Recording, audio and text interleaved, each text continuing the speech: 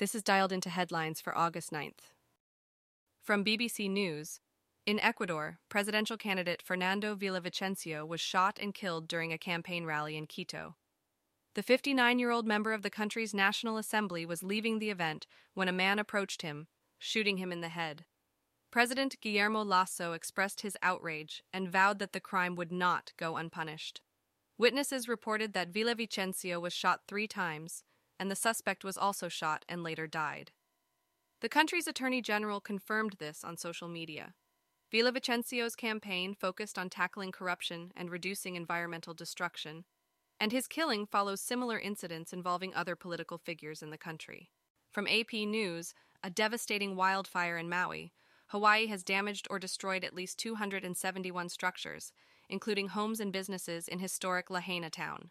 The fire, fueled by strong winds from Hurricane Dora, resulted in 6 deaths and dozens of injuries. The exact cause of the blaze is unknown, but factors such as high winds, low humidity, and dry vegetation likely contributed. Aerial footage shows the extent of the destruction, with flattened homes, smoking rubble, and scorched boats. Climate change is also believed to be increasing the likelihood of wildfires by drying out vegetation. Emergency measures have been taken, including evacuations and the activation of the Hawaii National Guard. President Joe Biden has ordered federal assistance to Hawaii.